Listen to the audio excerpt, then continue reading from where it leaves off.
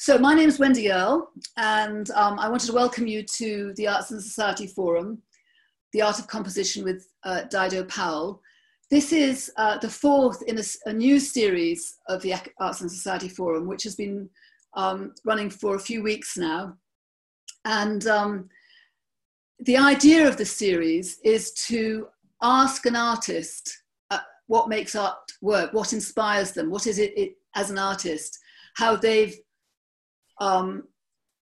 referred to the work of another special artist in terms of developing their own work, or one or two other special artists in terms of developing their own work. What in a way got them going and keeps them going.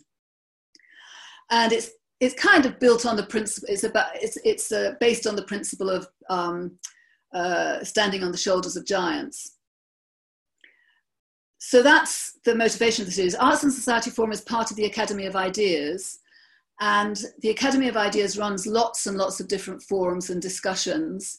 And if you're interested in wider issues, from education to social policy to general politics, then go to the Academy of Ideas website and you'll see a whole list of events there. And Academy of Ideas, all of these events that the Academy of Ideas is running on Zoom at the moment are free, but the Academy of Ideas obviously doesn't run on an empty tank. Well, it is probably running currently on an empty tank, but it ideally doesn't want to run on an empty tank. So if you have any spare cash lying around, or if you want to make any kind of donation, please go to the Academy of Ideas website and press the donate button and help them continue with the work that they've been doing all this time. I have to say that what I feel they do is really give an opportunity for really open and free discussion. And that is the culture that anybody who runs a forum like myself is keen to develop. So that's what we're doing here. Okay, so Dido Powell will be talking today. And she's a painter and a teacher of art history. And some of you who here earlier just chatting will have heard, well, I know are fans of her London gallery tours, which she's been running. We've been running together for 3 or 4 years. 3 years, I think. When we say we've been running it, I kind of do the background organization and Dido does the presentations. And they are marvelously successful events, which you'll be welcome to join once we start up again, once all of this is over, where Dido takes us and shows us, 4 or 5 or 6 pictures in a gallery, and we look at them in a lot of detail, and we look at them from the point of view of what the art is, what the art per se, rather than any kind of messages or stories it might be telling. It'd be very much the real pleasure of listening to Dido is the way she talks about the artistry of any artwork. So that's what she's going to be doing tonight. I'm going to hand over now, and Dido will share the screen, and we'll pray there are no technical problems, won't we, Dido? So I'll put you focus on speaker. So are you ready? Yes. Oh, done it. Well done. Okay, there you go. Right. Yes. Okay. Can everybody see that? Yes. Yeah. So shall I just start? Yes, just start. Yeah. Okay. Well, I was asked to choose an artist or paintings that I think have inspired me, and it's very difficult to sort of single out one or two, but I have chosen 2 paintings that had a big impact on me when I first saw them, which is actually quite a long time ago, and they're both from different centuries. One is 20th century, one's 19th century, and the subjects look very different, but I'm going to talk about them and say what it was that attracted me to them, what I feel I've learned from them, and what powerful qualities they've got. And so begin with, I thought, well, what are the qualities that they share that could cross the centuries and could have meanings that would go on, you know, well beyond the time that they're produced. And there was one idea behind my choice, is that I've never liked the differentiation between abstract and figurative art, and the notion that you have to decide which camp you're on. So, you know, often now it's sort of, if you're figurative, it means you're traditional, it means you reject conceptual art, you reject lots of abstract art. And in fact, the abstract artists are probably seen as being more broad-minded in that they do look at art from previous centuries. But so the works that I've chosen, both the messages are created through very, very strong geometric structure, and they're both really powerful compositions. But why they're so good is, the point is, the composition's power is at the service of a very pressing idea. And this is what I feel is very important for artists. You don't just work to produce pretty pictures. You have to have something to say. You have to have an idea that inspires you. So the large painting on the right is Gericault's Raft of the Medusa. And you can see that, without knowing anything, you know, a disaster at sea with lots of bodies and lots of drama. And the one on the left is The Three Dancers by Picasso. And actually it's also full of a great deal of drama. They're on the money. These colourful pops, they do sort of, you know... Well, Kyra, can you mute yourself? Really, you know, right... So I just sort of throw out some words that I think they both share. Both pictures are very large. Gericault's picture is absolutely enormous. It's 15 foot by 21 feet. Picasso's painting, I haven't got the actual dimensions, but it's very tall. The figures in both paintings are life-size. So they're both monumental, assertive, and very powerful statements. And they're both dramatic. Each painting is crowded. And in my own paintings, my tendency is to overcrowd a painting. And the modernist view is you should empty out and less is more and don't overcrowd. But I can see I'm actually quite drawn to crowded pictures. They're both very passionate. They're both based on very, very intense stories. And they both are the result of an enormous amount of research and studies. Also, they both connect to actual events and deal with life, death, desire, and the intensity and the passion and the pathos of these notions is conveyed through dynamic composition. So there's a vast amount of information available on the Raft of the Medusa because it's a painting that tells a great story. So just to put it in context, Gericault painted this in 1817 to 19, and it depicts an actual event that took place a couple of years earlier.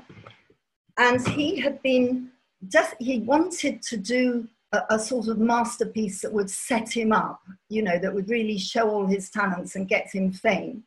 But he hadn't landed on a subject that really appealed to him. And this painting has lots of heroic and dramatic qualities that would connect maybe with the Baroque era.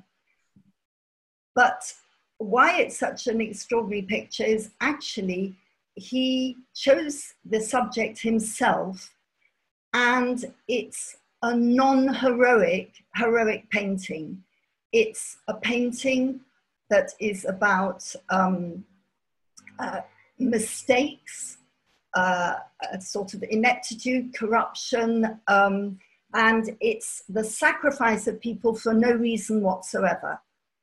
So it's very radical in that respect. But he draws upon the language, the compositional and the stylistic language of grand heroic paintings that would be normally produced to serve a sort of stoical idea that would back up a regime or a great historic event or a great biblical event. And this picture is also often discussed in terms of the composition, which is very dramatic. So you basically have, a theatrical event taking place in front of you, and you can see a sort of sharp triangle piercing coming out towards you. So the picture, this group of figures is tilted on a raft, almost tilting into the viewer's space. And this is a very Baroque characteristics, to try and have objects that come forward so that the viewer's almost stepping into the scene, and everything is tipped slightly towards the viewer. And then you see, okay, you've got sea, you've got a wave, you've got some wreck, it looks like a raft, it is a raft, and you've got a crowd of people, and when you look hard, you see that obviously some are dead, some are injured, some are collapsing, and then there's a sort of crescendo from the left-hand corner, from here up to the top, of figures reaching forward until you get to the summit. And it's almost a visual crescendo of a strong diagonal going right across to the summit of the picture, where you see a single figure set against the sky, flying a bit of cloth, sort of clearly trying to capture attention. Now, the composition has been analyzed in terms of its geometry by so many different art historians. I'll just leap forward a minute to show you an example. So this is one of the sort of standard approaches to analyzing composition, that it's divided into two pyramidal shapes. And a pyramid shape can show both movement and stability, but it's a shape that goes back to the Renaissance, basically sort of arranging figures in a triangle, gives you a solid base at the bottom of the triangle, and then it goes up to the top of the picture and sort of brings them all together. But actually it's got a diamond shape as well. So there, I'm just going to go through showing all the different types of shapes, and people have noticed all these different ones. So you've got the two main pyramids I just showed you. Then you've got a diamond shape. If you take the pointed triangle this way and you go up to the top there, you've got a sort of a diamond shape. You've got interlocking diagonals. You've got countercurrents. That means one thing balanced by another. So, for example, the curve of the sail being filled up with wind is then countered by the inverse curve of the material being tied to the post, so that these two shapes echo each other. There are further triangular arrangements. So within the whole structure, there are many substructures. So these three figures form one triangular shape. These form another group. And then this could be a very extended triangle. You have echoing shapes. So the drapery, and this often happens in paintings, if you want to create a scene of drama, then sky and sea are obvious, obvious natural, natural elements that will create drama. And then the more exaggerated and forceful the natural elements are, the more they will emphasize the power or the feebleness of man to try and pit himself against them. So often drapery, where there are these, the men at the summit who are sort of trying to catch attention are waving bits of cloth, the drapery echoes the shapes in the clouds and echoes shapes in the waves. So this wave is also echoed by the cloud behind it. And even the shape of the sail makes a sort of a swelling shape that's very similar to the same swelling shape of the sail. Color is also, the color scheme is brown and somber, and the artist Gericault actually said that he chose that color particularly because this would sum up a sad, you know, a bad or tragic event. But the composition is made not just by all the currents of diagonals and, you know, pyramids, triangles, and countercurrent molding shapes, but it's very much due to the extreme contrast in light and shade, chiaroscuro. And here, Gericault is going back to traditional ways of creating drama. And I'm going to come back to that. But when I first came across this picture, I was quite young. I can't quite remember, but I hadn't been to university yet, went to Paris, found the Louvre, I just thought that there were lots of brown paintings, and I was walking through it thinking, I wish I was somewhere in one of the other galleries. And when I saw it, I was absolutely struck by the monumentality and the fact that it has this sort of vast cinematic and dramatic quality. And that dramatic quality is created by the entangled bodies and all the shapes, but it also, I wanted to know the story. And the lesson of that is, it sort of showed me that with painting, you have to have something to say. And Gericault was very driven and very excited by this particular story. So I'll have to give you, you know, I'll have to mention a bit about what's going on. But it's basically, you can see a group of people on a raft cast out to sea, and they're in different stages of starvation and desperation. And then those at the summit, you know, they're looking to be rescued. But everything within the picture shows the torn and ragged element, except for, of course, the main point of the picture, which is all these bodies.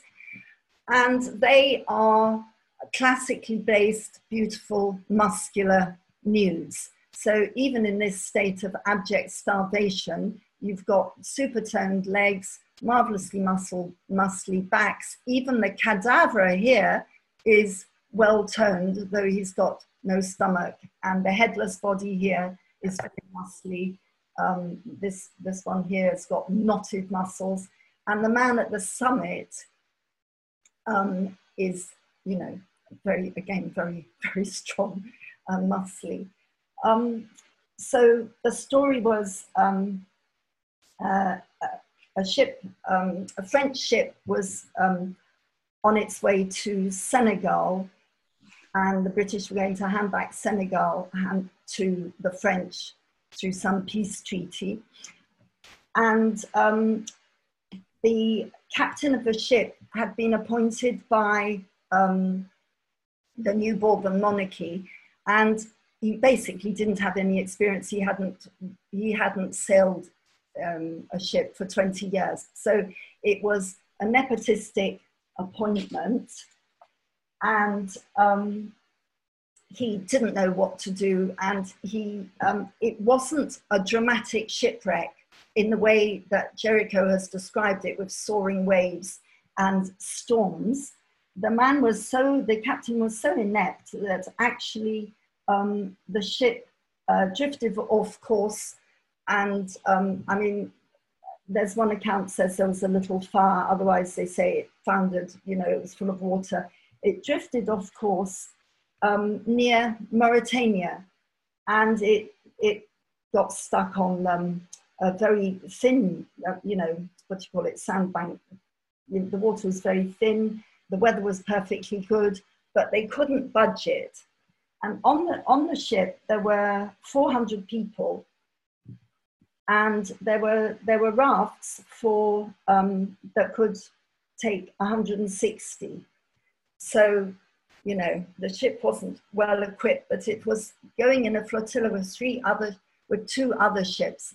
Anyway, to just sum up, the captain obviously took the best lifeboat, and it was decided that some other officers and the new governor who was being sent to Senegal, that they would be in a couple of smaller lifeboats, which could have taken more people, but they wanted to sail in comfort, so they didn't. And a raft was made, and originally when I looked at a picture, I thought, how on earth can you make a raft in the middle of a disaster?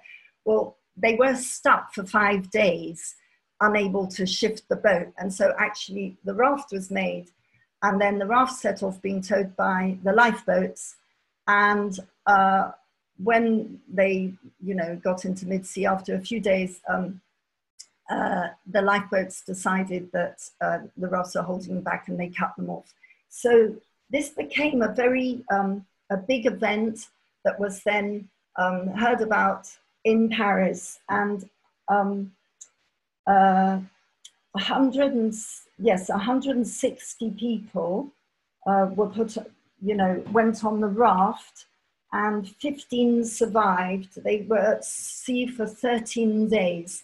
So only 15 survived. And this became a very big political event, because it showed up the nepotism and corruption in the government, that they had actually appointed a captain who hadn't stayed with the ship and who had just allowed this to happen.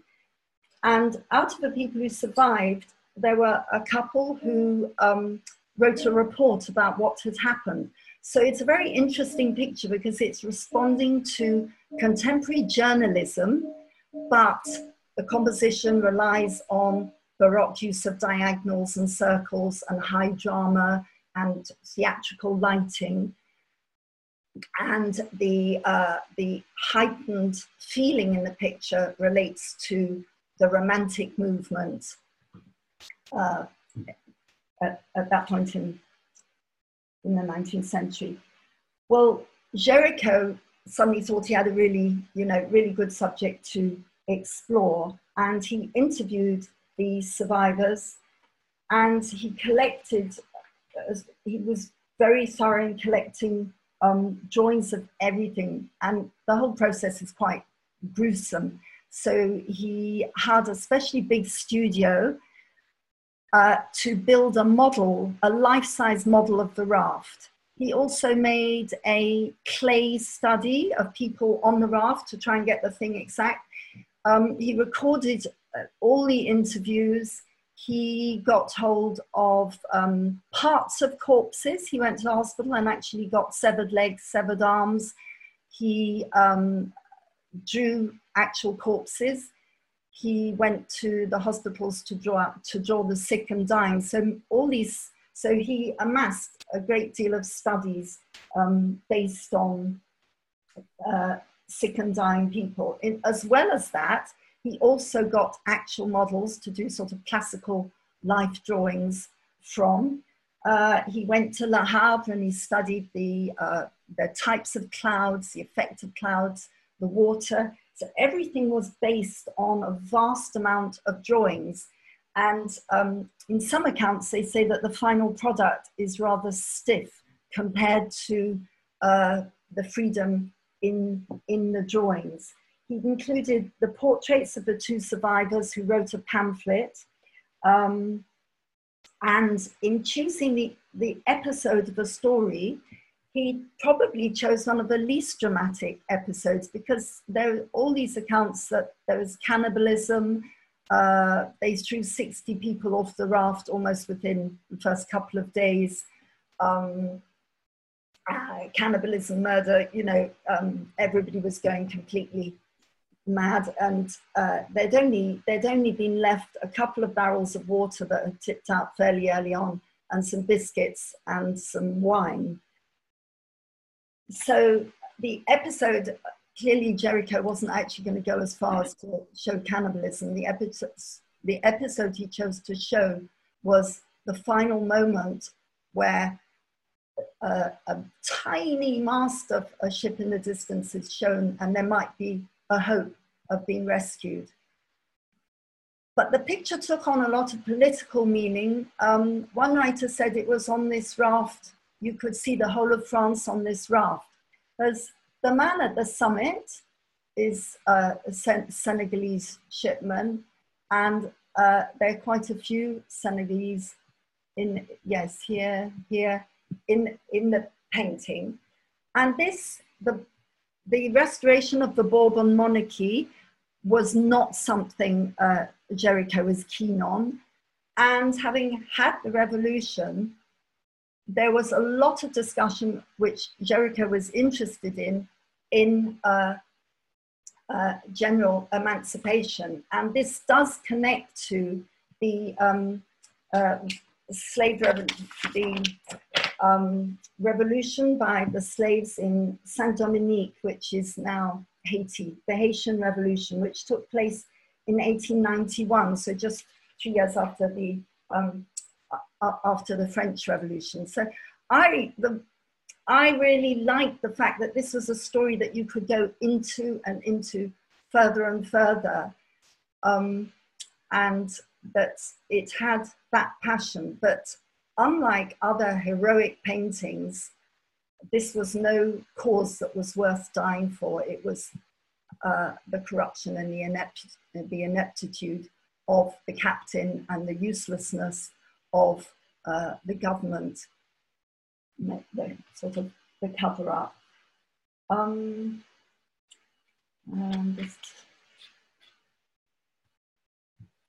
Yes, so there are certain parts that I found particularly exciting. I really like the way the ropes have been tied to this ragged mast, the way the material's been wrapped around it, and the way one bit of the material wrapped around the mast then goes through this father who's nursing, who's grieving over his dead son, and then the material on the Arab man's head. This also is another line that absolutely echoes the curve of the sail here, and the line going through the man's arm here, going right up through this man's head and then through the sail. You could even do a box between these men. So there are many, to just say, oh, it's simply two pyramids. There's endless room for exploration of shapes. And in fact, one art historian said that right at the summit, you in fact have a Greek cross. So a sort of feeling of, yes, it gives it almost a religious feeling. And the muscularity of the figures and the drama. Gericault was very influenced by Michelangelo's figures. There's a figure of a man holding his head. Oh, where is he? Oh, I think he's just in the corner. I don't know if you can see him. There's a figure of a man crouching here, holding his head. This is a man that is very similar to a figure in Michelangelo's Last Judgment scene of the chap being dragged down to hell. So they've all these classical influences in it. As I say, the chiaroscuro, the contrast of light and shade from Caravaggio and the naturalistic light, and also a painter who was a sort of propagandist for Napoleon, who painted the plague at Jaffa, where he painted many plague victims. It also shows his influence, because of course the survivors who did return, they were emaciated and they were covered with sores all over and long hair, and they didn't look remotely like these ones. So I'm now going to move on. Now, it doesn't exactly look like that, but I did this painting very, very long time ago, over 20 years ago. And I didn't set out to sort of do a Gericault, but within a second, I realized that somewhere in my mind, that had influenced me. So this is based on the complete opposite sort of event. I took my children on a lovely gullet holiday in Turkey, and we slept on the deck. So we didn't sleep in the cabin. We slept on the deck, and they allowed us to take pillows and things onto the deck. And there was a sail, and I took some photos of the kids, and it was, you know, a fantastic holiday. And I had this idea of an opposite sea image of instead total pleasure, total calm, total relaxation. And when I got back, I set about doing the studies using many different sources. So I got a load of cloths that I arranged on a pole, and I drew that from life. My poor children were forced to get into bed every Saturday morning and pose for me.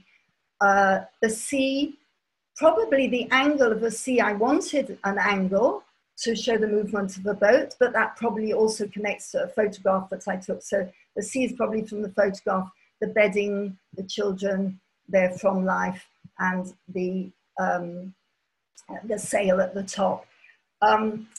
So it's just, I don't think it's one of my best paintings or anything, but it just shows that Gericault's raft had a big influence on me. You know, it's sort of in my mind something dramatic. Now, Picasso's Three Dancers, I picked because that also was a painting that was the first painting I ever had to talk about when I was a student. And I was allowed to pick any painting in, yes, it would have been the Tate Gallery. Yeah, in the Tate Gallery to speak about. I already liked Picasso a lot. And I found this one very dramatic, particularly because the figures are lifelike. And like Gericault's painting, it's about life and death, and it's about sort of powerful passions, dance, music, sex, desire. And what attracted me to this painting is you have this mix of figuration and abstraction, that it is abstract, but you do read some figures, and like the Raft of Medusa, there's actually a strong story behind it. So, but in particular, Picasso developed a technique of abstraction that was his own, but also Matisse did the same thing, where you reduce the amount of you reduce the amount of lines, the amount of colors you use to describe something. So you're paring down, synthesizing and summarizing until you get to a shape that can say two things at once. So I'm going to analyze the picture and show that this is what made it marvelous, is there are many suggestions at once. And like Gericault, Picasso's engaging with a tradition. He's engaging with religion, with classical ballet, with the theme of the three graces. So he's engaging with that tradition, but he's also engaging with non-European traditions, with African art, in this case with Easter Island and Eskimo art, and using flat colors and texture. In 1925, Picasso, at this time, he had just been working with Diaghilev on ballet productions, and he had done the sets for some of Diaghilev's productions. He'd spent a lot of time sketching dancers rehearsing, and just the way that Degas had, spent a lot of time behind the scenes sketching dancers. And he had married Olga Koklova, a Russian dancer from the troupe, and he had actually got, he was beginning to get fairly sick of her. So, but people make too much of the sort of apparent violence in the images of around this date, connecting it to his dissatisfaction with her. I think he's taking the idea of a dance and treating it very, very intensely so that it connects to violence, sex, desire, to lamentation and celebration. So if I just start, I can start in the middle, but the two sides kind of explain it all. So if you just look, you've got areas of color that are blocked in, but almost look puzzle-like. So it almost looks so you could remove that piece of pale blue, and you could remove this one, and you could remove that, and then they would all make puzzles. And within this puzzle structure, there are lots of things that are quite confusing. So you're given clues to an identity that you would recognize, and then you're confounded by something else that to a Western eye might appear a bit monstrous and a bit maniacal and slightly odd and out of place. And Picasso, since he invented Cubism, played on the idea of novel inventions in shapes and space, but always giving the viewer a little clue to a previous style of representing space or design, to emphasize how radical, which serves to emphasize how radical the moves are. So if we were to look around the edges, you've got what we can only think must be an interior, and you have wallpaper. So often Picasso has done rather detailed wallpaper, and often wallpaper that is trompe-l'oeil, fake, three-dimensional, patterns that would have been fashionable at the time. So the wallpaper, which should be the flattest thing to paint in a painting, has an element that's more three-dimensional than the bodies of these three figures. But then you're left saying, well, are they three figures? What on earth's going on here? You've got a black outline, a silhouette that's rather large. Then buried in the silhouette is a very thin head of, is it a man? Is it a woman? I mean, it's quite hard to see. And then you've got this white jagged shape. The jagged spike could be a breast, and the white line here could end up as a foot. So maybe that is a female. Then the giveaway as to what the setting could be is this angle here.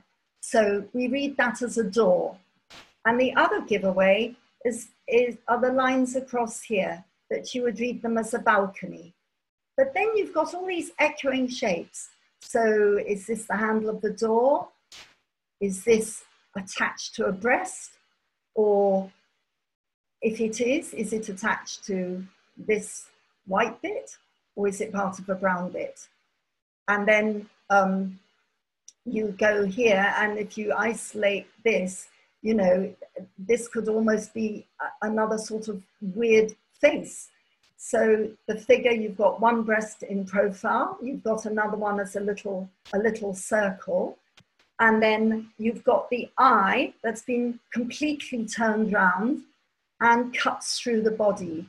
So the whole putting together of the different bits, it's as if this is a cut through. And if you were to then take the cut theme, you'd say, well, what is that? I mean, this is completely jagged, as if a saw has been taken to the picture. And then another cut through. Oops, sorry.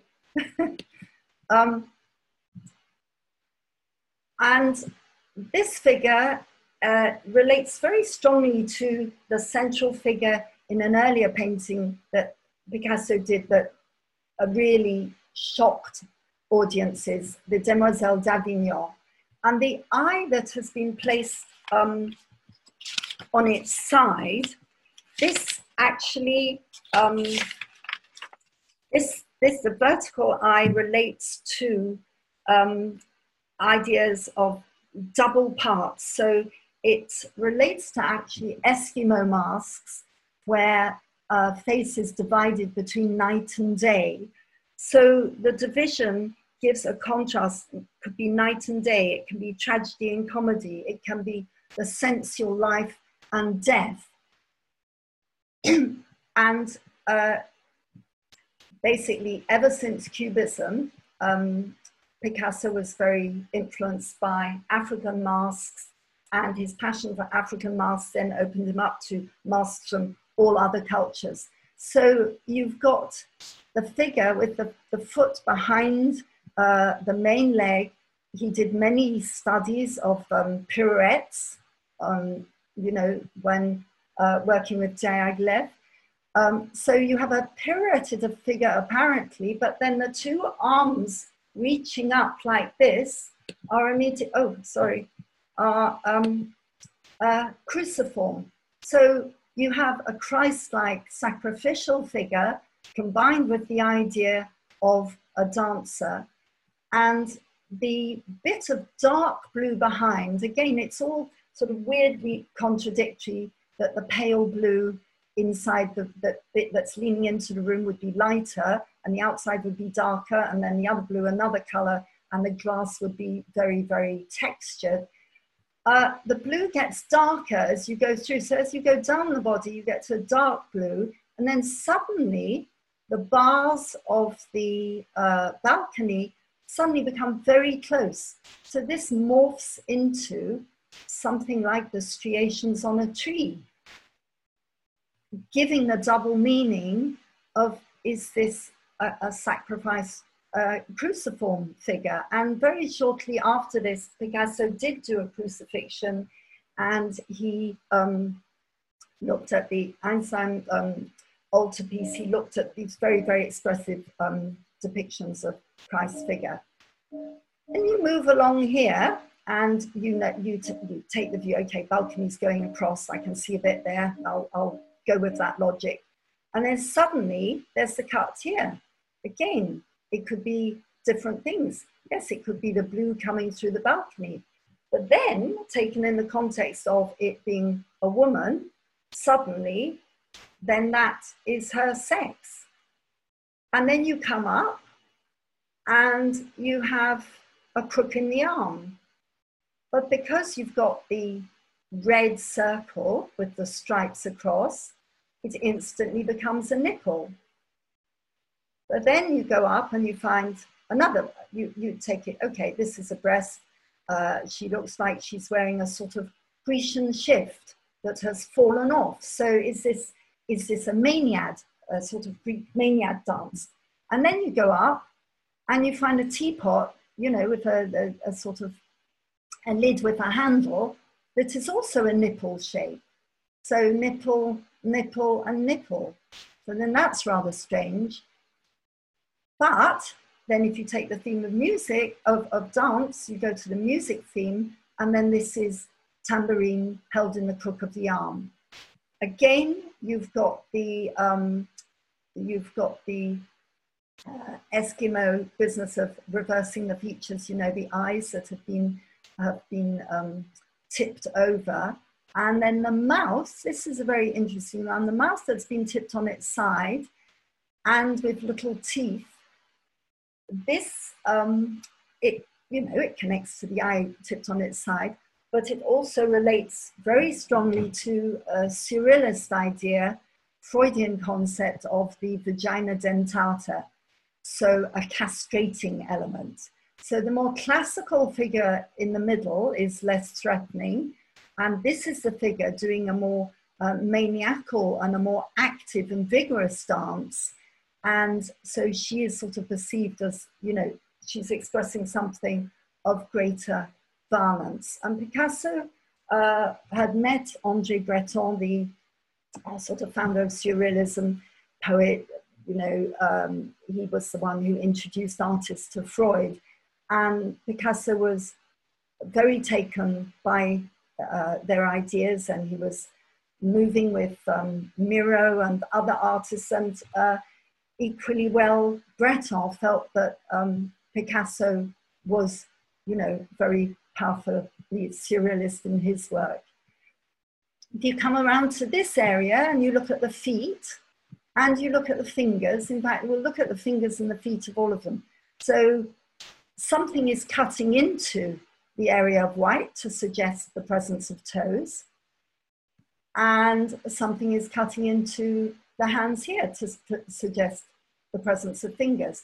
But equally well, it actually looks like a fairly sort of fashionable hairstyle. It's almost like locks. So here you have three ideas going together in one. So he's created a double image which can say more. So these can suggest the pegs of musical instruments, musical pegs. They can suggest the fingers, and they can suggest the hair.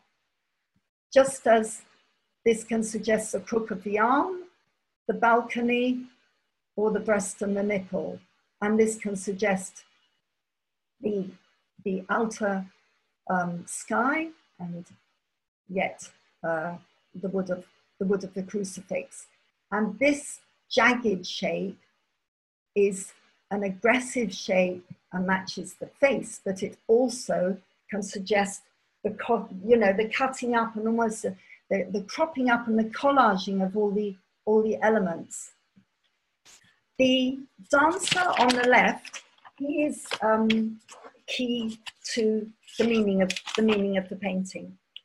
So whilst Picasso was working on this picture, one of his very good friends called Raymond Pichot died. And this affected the tilt of the whole picture and sort of made him decide to tilt it towards, well, it became a bit of a lamentation, a bit of a sort of tribute to his friend who died.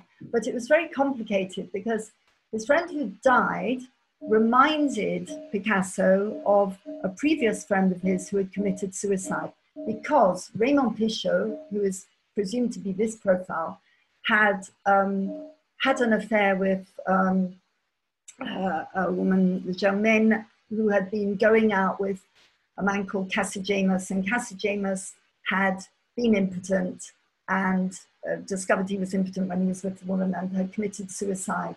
And Pichot's death reminded Picasso of Cassijamus's death, and it all connected time he'd spent in Barcelona. So it was a sort of a double reference to these figures.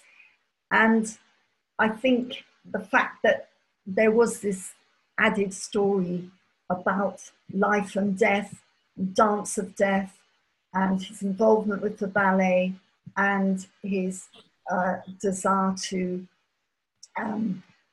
show figures with some of, not to hide away from the connotations of sensuality and sexuality that figures have, and not just treat them as forms, but distort the forms in order to actually highlight and accentuate those powerful aspects. And with the hands, Picasso's father had a really nice quote. He said with Picasso, whichever stage of work he was at, it's in the hand, you see the hand, but often many of his inventions take place in the hands. And if you look at a picture like Gericault, war picture, the terror and the fear in the figures and the sort of convulsiveness of grief is represented by in the hands of the figures.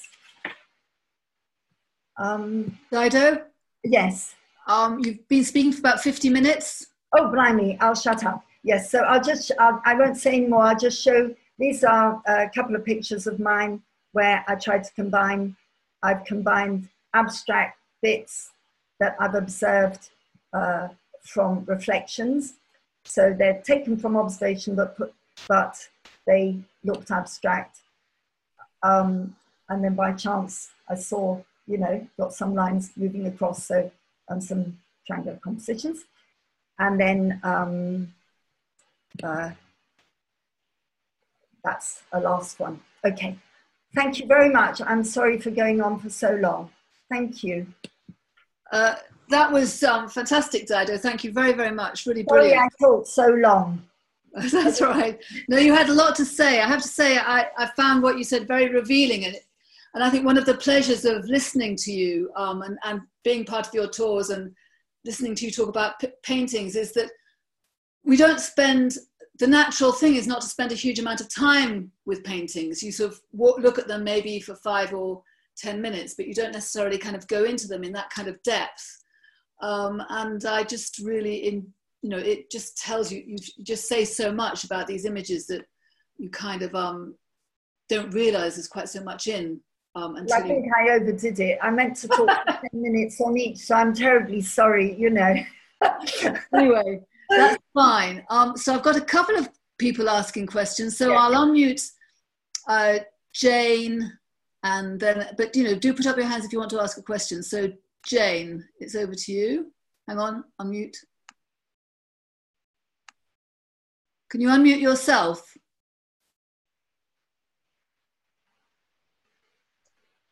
Yeah, Dido, you started off saying you were trying to show that there isn't an abstract versus figurative, and I think that's valid.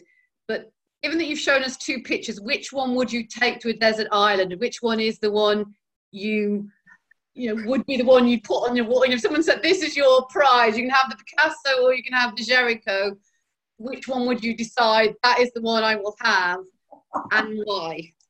Well, I suppose... Dido, don't answer yet. I'll go ask one more question now, and then if there's no more questions, I'll get you to come back after that. Yeah, there you go, Anne and Harley, whichever one of you is. Hello, it's Harley. Hi, Harley. Thanks, really enjoyed that. And thanks particularly for explaining the story of the raft of the Medusa. In my ignorance, I was assuming it was a sort of Greek mythological story that was being shown. And if you looked hard enough, you'd find a woman with snakes on her head somewhere in there. But so thanks for clearing that up. But I wanted to ask, I've never looked at the picture that closely for that long before, and it struck me that it looks sort of like a bunch of different scenes happening, being drawn together, but not necessarily sort of like they're really happening at the same time. I'll try and explain what I mean, but there's sort of each little sort of subsection, set of characters within the on the raft. They're in this some sort of frozen, heightened, dreadful moment of ecstasy or death or whatever that in real life, would never happen all, in the same time. It's like it's like a bunch of different scenes that have been frozen. And also the way it's lit, I don't know if this is just me, but it looks like each of those scenes is lit from a different source. Yes. And it's also a bit confusing because the sun probably looks like it's behind the clouds. So where's the light coming from anyway? And I'm just curious about what was going on there. And I know that early Renaissance paintings, you'd often get a big setting with a number of scenes in them, but you weren't expected to read these as all happening simultaneously. It might be a sequence, or it might just be, some different bunch of stories that happen to be in one single setting, and you just interpret that as a viewer. So I'm just curious whether any of that plays into what he was doing. Was he trying to suggest, I don't know, I'm not exactly sure what I'm saying. Was it deliberate, that effect? Was it just a product of the way you described him putting it together? Is there anything more to say on that? Thanks. Okay, thanks. So Joel, unmute. I think you have to, there you go. Yep, Joel. Hi, Dido. I really enjoyed that. That was really interesting. I wanted to ask, I'm not quite sure the best way to ask this. As an artist, in terms of looking at composition and the way things are made, what does that mean for your appreciation of a piece of kind of artwork? Is it always like, if you can always see the strings? I know that when I sort of work in production of shows, that sometimes when I watch a show, it's almost like I can't help but see all the sort of behind the scenes stuff and how the light works and the technical things. And I just wondered how that kind of affects your sort of thinking of, you know, an artwork when you sort of first encounter it. You know, do you feel that you're always kind of looking at how it's done, how it's made, the composition, all of those sort of details? And yeah. Okay, thanks. All right, Dado? Can I ask those ones? Otherwise, I'm going to... Yes, yep. Answer, okay. Yep. Yes. So the desert island, where's Jane? Is she somewhere there? Anyway. Yeah. Made herself invisible. It just would be a little bit awkward because that shows what a terrible fate you're going to get if you like, having had a rotten journey and you're on a desert island and you see that, you're not going to think you have much hope of escape. But in terms of something to look at, yeah, there'd be more to look at it, but I think probably the Picasso I would get more pleasure from, and I think is, yes, I think I can connect to that one more. So yes, there's lots of action that you could look at in the Gericault, but ultimately the Picasso, I think, has quite a lot of depth, and I like the layering. I like that, yeah. So I think I would probably choose that. But the Gericault's got a great deal going on. I just think the scene for a desert island would not give you a lot of hope. But that leads into the next question, actually. So my answer that connects to the next question. Big setting, what's it? All these different groups, are they deliberately put together? Is that what you were saying, that it was difficult to simultaneously take in all these different groups? I'm not 100% sure what I'm even asking, but it's not. It doesn't come across to me like a single coherent picture. It's different groups tied together with these different abstract shapes that you mentioned. But yeah. It's one. And I think you're right, and that was actually exactly what people at the time thought. He had done all these different drawings, and he was determined to squeeze them into the picture and put them all together. And so it isn't a brilliant picture in terms of being convincing in the portrayal of an event, but he was trying to balance two things. One, he was trying to work in a heroic style that would be considered serious and prestigious and would fit his contemporaries' notion of what a good artist is about and what a good artist should aspire to. But he wanted to do a contemporary scene. So there was that pull. He didn't want to do classic heroic subjects, but he wanted to make victims and, you know, a low-life sort of subject or just a scene of a disaster. He wanted to make it heroic in scale and in message. So therefore, you're right, there's something rather deliberate about balance this one with that one. But so I wouldn't say, because of that, I wouldn't say, no, it's a completely convincing painting, because you are constantly aware of how it's been made. But that's why I chose it, because as a painter, no, it's not perfect, but the whole picture is about striving for something. And even the way he's put it together, you feel that sense of a struggle.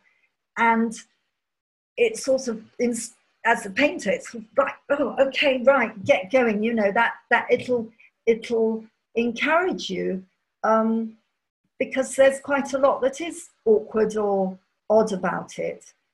And some of the oddness I find interesting, but many people at the time thought that it, you know, they did look, I mean, the fact that he did a clay model of it, that really in the end, it was just a bit too stiff for words.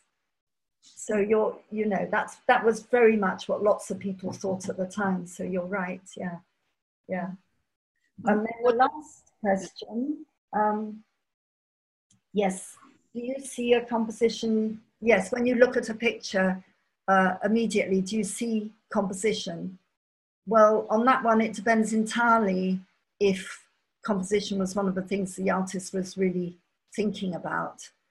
But I do like powerful compositions. I like very assertive, powerful pictures. I don't mind if they're, you know, a bit violent or a bit gory, or I absolutely don't get much pleasure from empty, sort of beautifully painted kind of stable scenes. So I like the crashing of the elements, but yes, you do see them immediately once you start, once you're used to having looked for them and once you're used to arranging things. So sometimes if I'm painting, I put something somewhere and then I think, oh God, that's only what every other person in that situation would have chosen to do.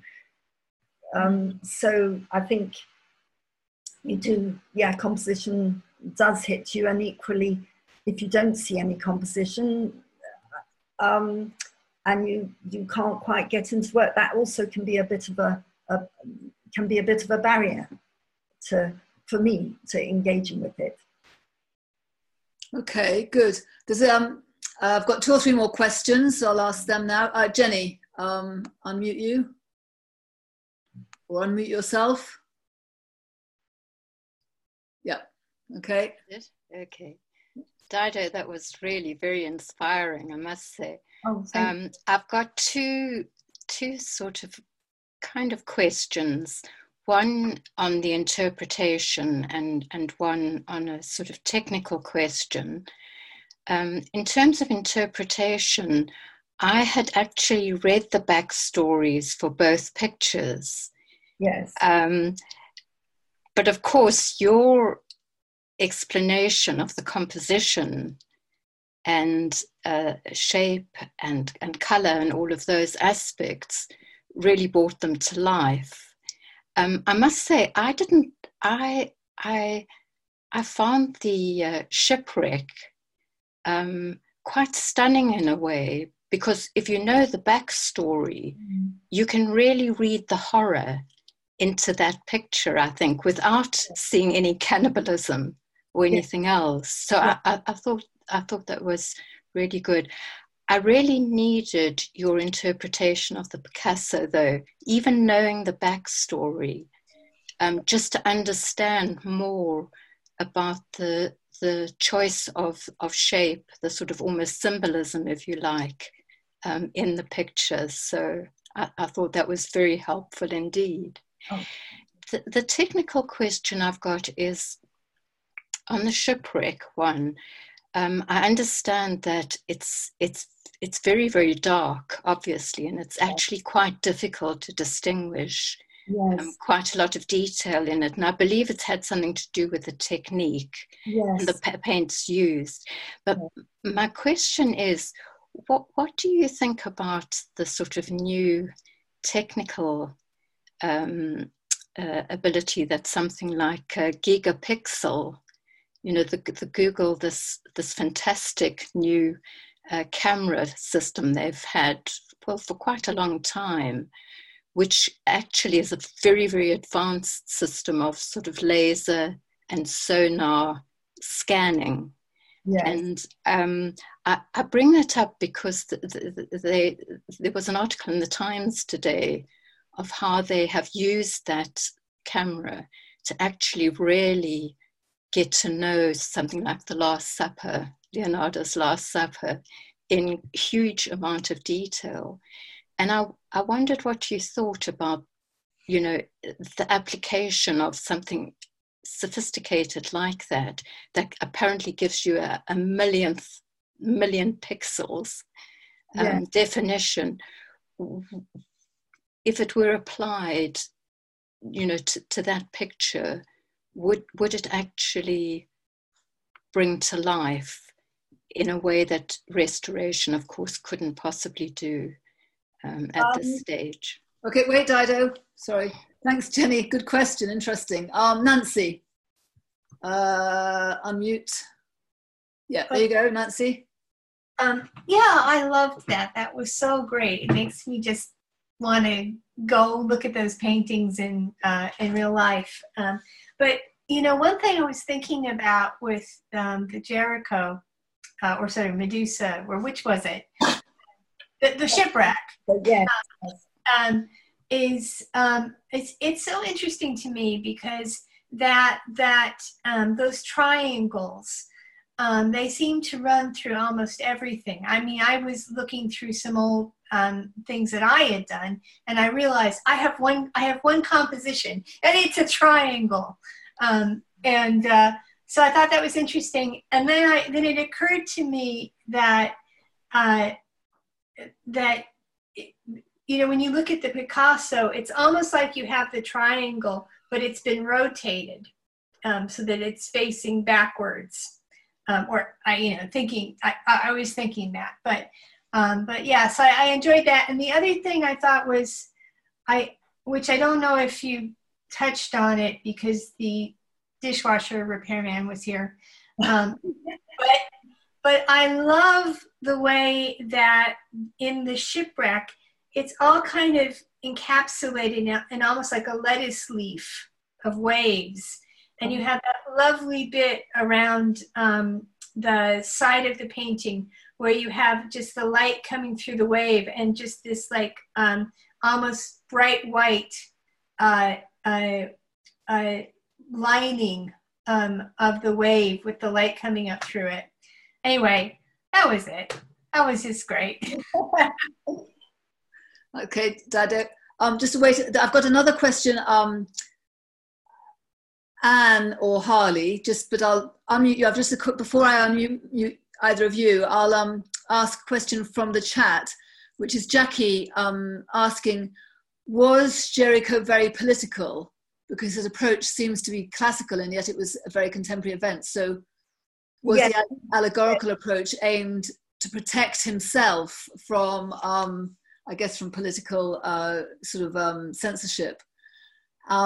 And Syra Law is just pointing out that each set piece in the Medusa is about a range of human emotion. So it covers despair, resignation, hope. Yes. And yes, I noticed that as well. Okay, so, Dido, I'll let you come back and then I'll ask Anne Harley or Harley to speak, whichever one of you it is. Anne, all right. Okay, Dido, yeah. Okay, so the question about the pixelated process. Who asked that? Yeah. Yes. I'm not very up on that, but from what I've seen, I think it's excellent. If it shows you more, then that's great. But the thing to remember with that is often what's underneath, it's underneath for a reason. You know, it doesn't, I mean, the better stuff would be on top because it would be often what the person has got rid of. So it's interesting in terms of preparation, but when you get pictures like the two that I talked about, it's not as crucial as in some others because there's so much material available, so many drawings that you can see to do with the compositions, to do with the study of the figures connected to those pictures. So there's already quite a big body of information about those pictures. But in other pictures where, you know, stuff has got lost, things have been burnt, churches have been ransacked, it's very, very useful. So any technology that can give one further knowledge, then I think that's excellent. Okay. That's what I'll say to that one. Triangles. Yes, triangles, I mean, from the Renaissance onwards, they're seen as a sort of, you get the balance and then you get some shape, because a box shape would be without any movement at all. So the sort of basic principle is, you know, the horizontal line is the restful line, the diagonal line is movement. So if you get two diagonals coming up to a point there, then you get some movement, and it's sort of key shape in architecture. shape in religions. Yes, it's a satisfying shape that I suppose combines different elements. And then, yes, no, you were that. Thank you very much for your observation about the waves. I didn't get onto that, but you're dead right, and it's absolutely lovely the way the white comes through those edges. And I didn't get around to also talking about the very thin water at the front that's done very delicately. And he had spent ages and ages studying waves and clouds, and that sort of connects to the whole period of enlightenment, wanting to gain knowledge of everything, wanting the sort of scientific studies, yeah. So thank you for that. And what about the question of his political? Was he sort of? The political one, yes. Yeah. From what I gather, he was very upset about the ideals of the revolution having been, sort of pushed down, lost by the Bourbon monarchy, and he was interested in all the debates about freedom and slavery. So he was very, many French people were quite aware of the fact that you couldn't carry on with slavery once you've asked for your own freedom and liberty and rights for equality. So he was interested in that aspect, and the black figures in his paintings were there very deliberately, and he got black models to model for him. He did lots of, he did portraits, he did studies. It was deliberate, but the chap at the summit in that picture was not a slave. He was a member of the crew. That's interesting. Okay, so I've got a couple more questions. There's a question that Jane's asked for you to ponder on while the other people are speaking. Maybe that's not fair, but anyway, it's a question of psychology and Freud, because the Picasso one in particular there was a huge interest in psychology at the time and psychoanalysis, particularly with Freud and the idea of sex and sexuality. So I wonder how much Picasso was influenced by that and aware of those kind of developments in sort of like the knowledge and understanding of the human mind that Freud was working on, and others. I wonder if that was, and Jane was, raised that point about whether that was an influential aspect of the work. Yes. Anyway, hang on. Wait. Don't answer that now. Sorry. Keep it in mind. I'll remind you again. Okay, so we've got Anne now. Unmute you, and then Louise. Unmute Anne. Yeah. Oh, I think we're doing it at the same time. Okay, Anne, you unmute yourself. Anne? Yeah, good. Go. He's in control. Yes. Thank you very much. That was great. I'm glad somebody else asked about Picasso, because I think he was beginning to feel a bit lonely. The Gericault is amazing. It's just been analysed so much that there's sort of infinite depths that you could go to in it. But I'm very unfamiliar with the Picasso picture, despite having seen so much of his work. But the first thing that struck me was that it seemed to be a huge conflict going on there between two strands of Spanish culture, Freud aside. And obviously, if as you were saying, each element of a Picasso picture can be taken to represent several things.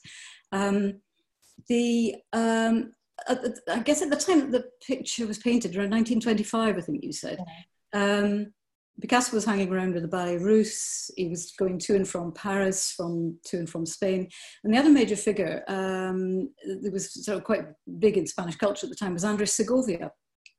And he was a great proponent of classical music, Spanish classical music.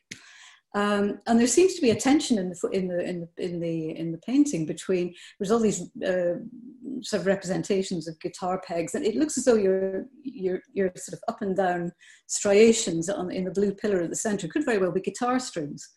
Oh yes, yeah.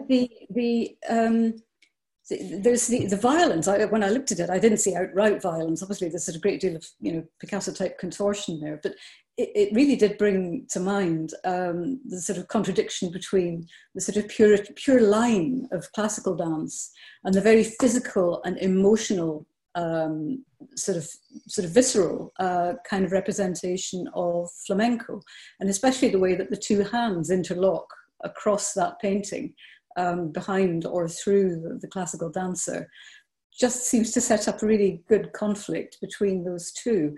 And obviously the grief he must have felt at the loss of his friend, because the male dancer really does look like a flamenco dancer. That line of the right leg looks like light falling on the sort of projecting sort of leg of a sort of calf of a flamenco dancer.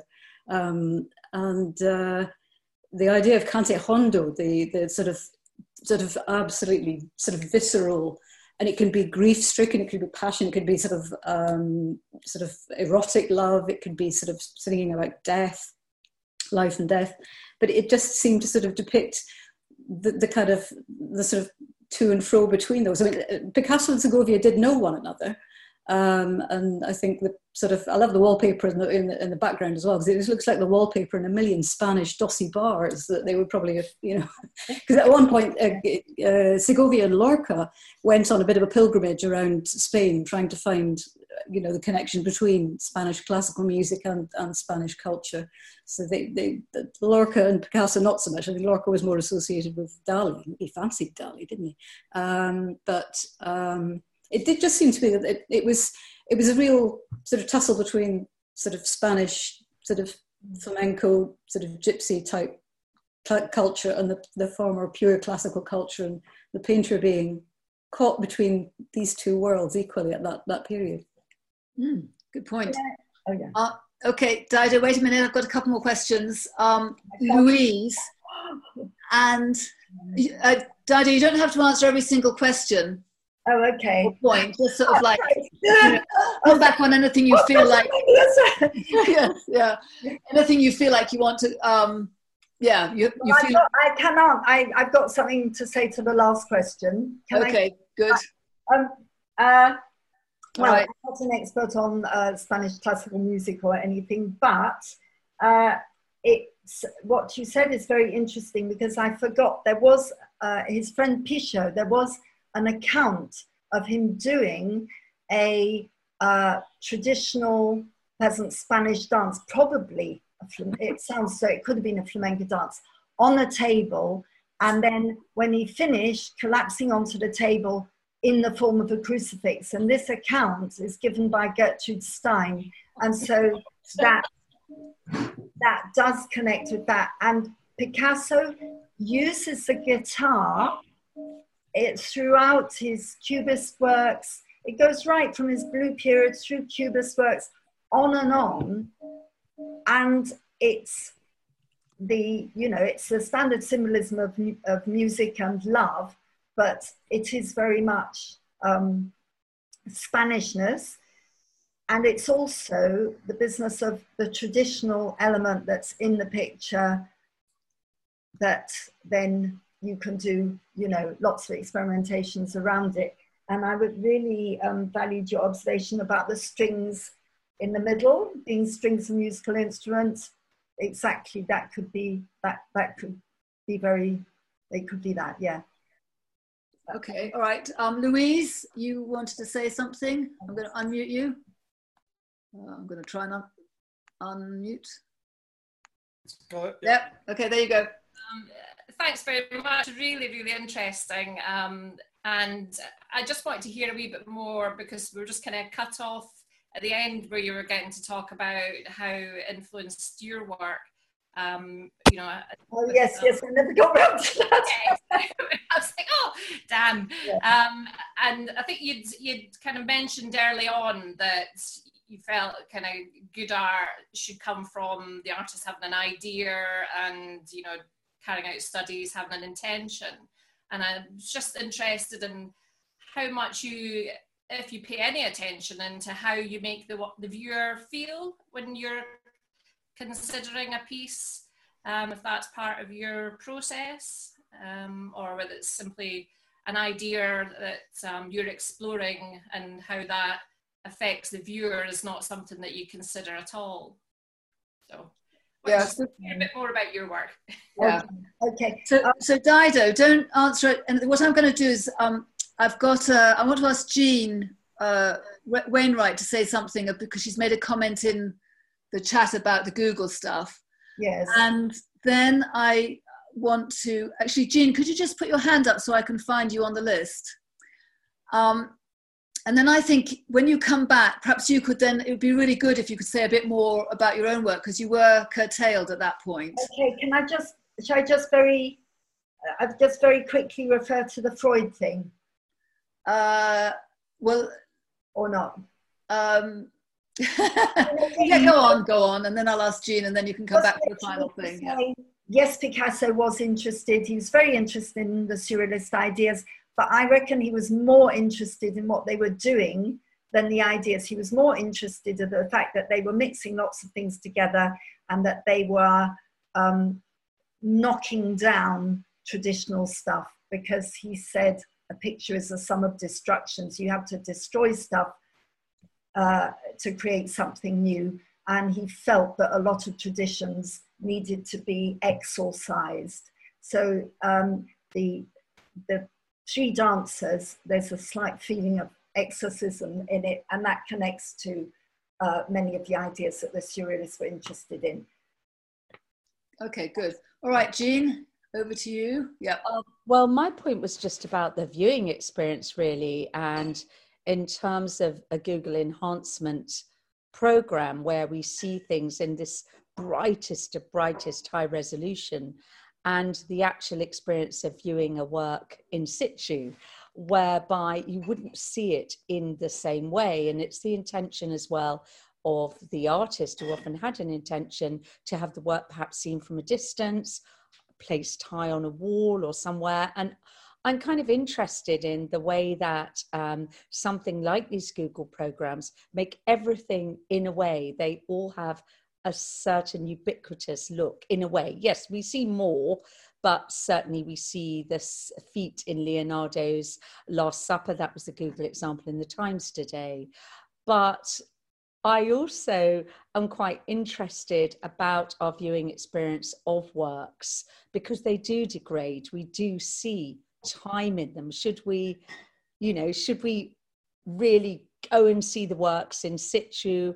What is this adding to the experience? So I'd like to ask people, and particularly Dido, what she might feel about that. Okay, good. All right, Dido, so you've got the floor for okay, now. And if you want to share the screen to show us some more of your works. I think if I'm going to talk about my work, I need to show the screen. Yeah. And Gina, I lost a lot. What do I think about that? Well, it's really about when you see a work such as A Raft of the Medusa, yes. You see time, or indeed The Last Supper, albeit restored, you see time in that work. That work, colours have faded, change has changed. Should we then respect that and see it like that, or with these programs that enhance it back, if you like, to the original look? Is that important? I think it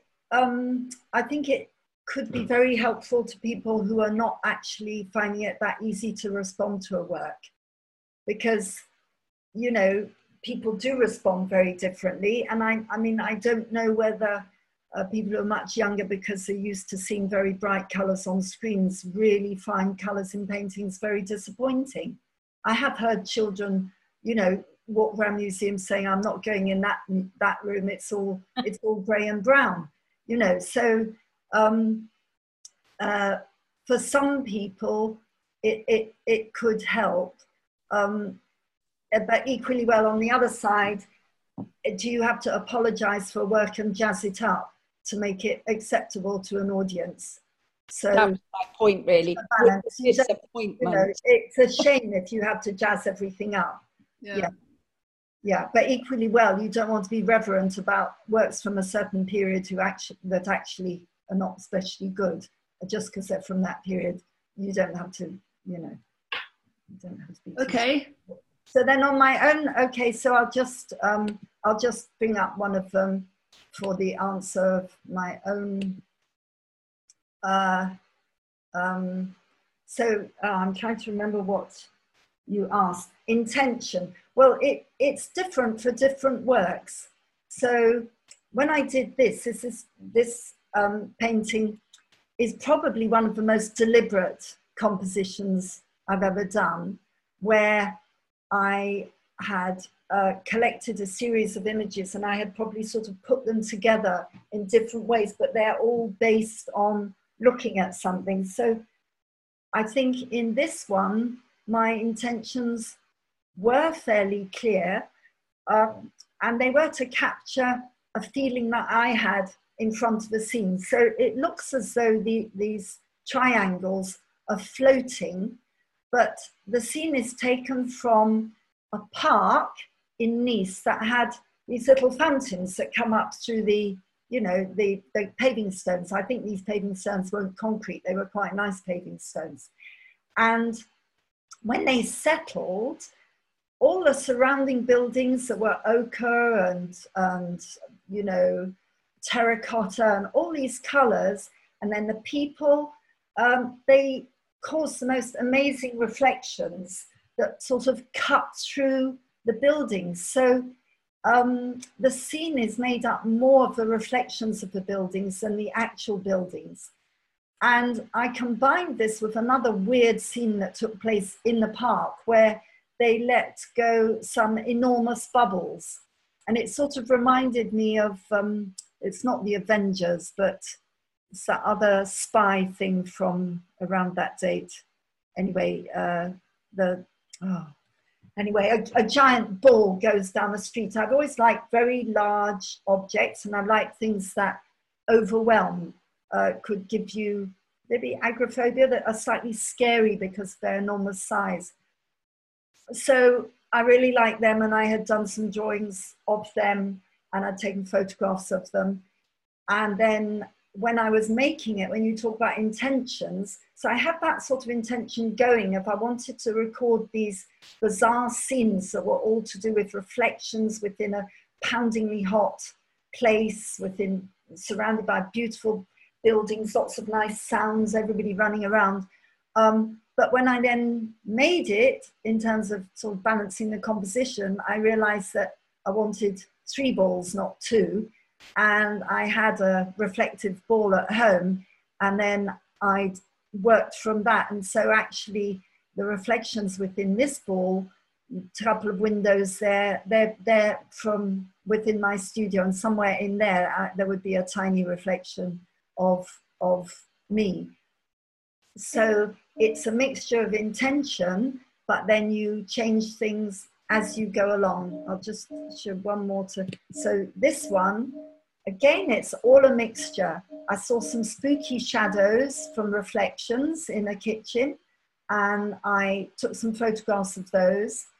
But then I set the whole thing up in a completely different kitchen. So I had recorded some shadows and reflections that looked sort of eerie and atmospheric, but then I set them up with traditional still life, and it was across, so the initial inspiration was to do with the spooky double images that were observed but actually appear almost abstract, and then finding things that I wanted to paint that would go with them. And so I suppose, again, without it being intentional, the circles and the sort of triangular shape, but because of teaching art history, it can sometimes sort of get in the way. I was aware that, in a composition, you don't put 2 bowls right next to each other, but I wanted that sort of assertive thing. But you shift stuff around as you're going along, but there's one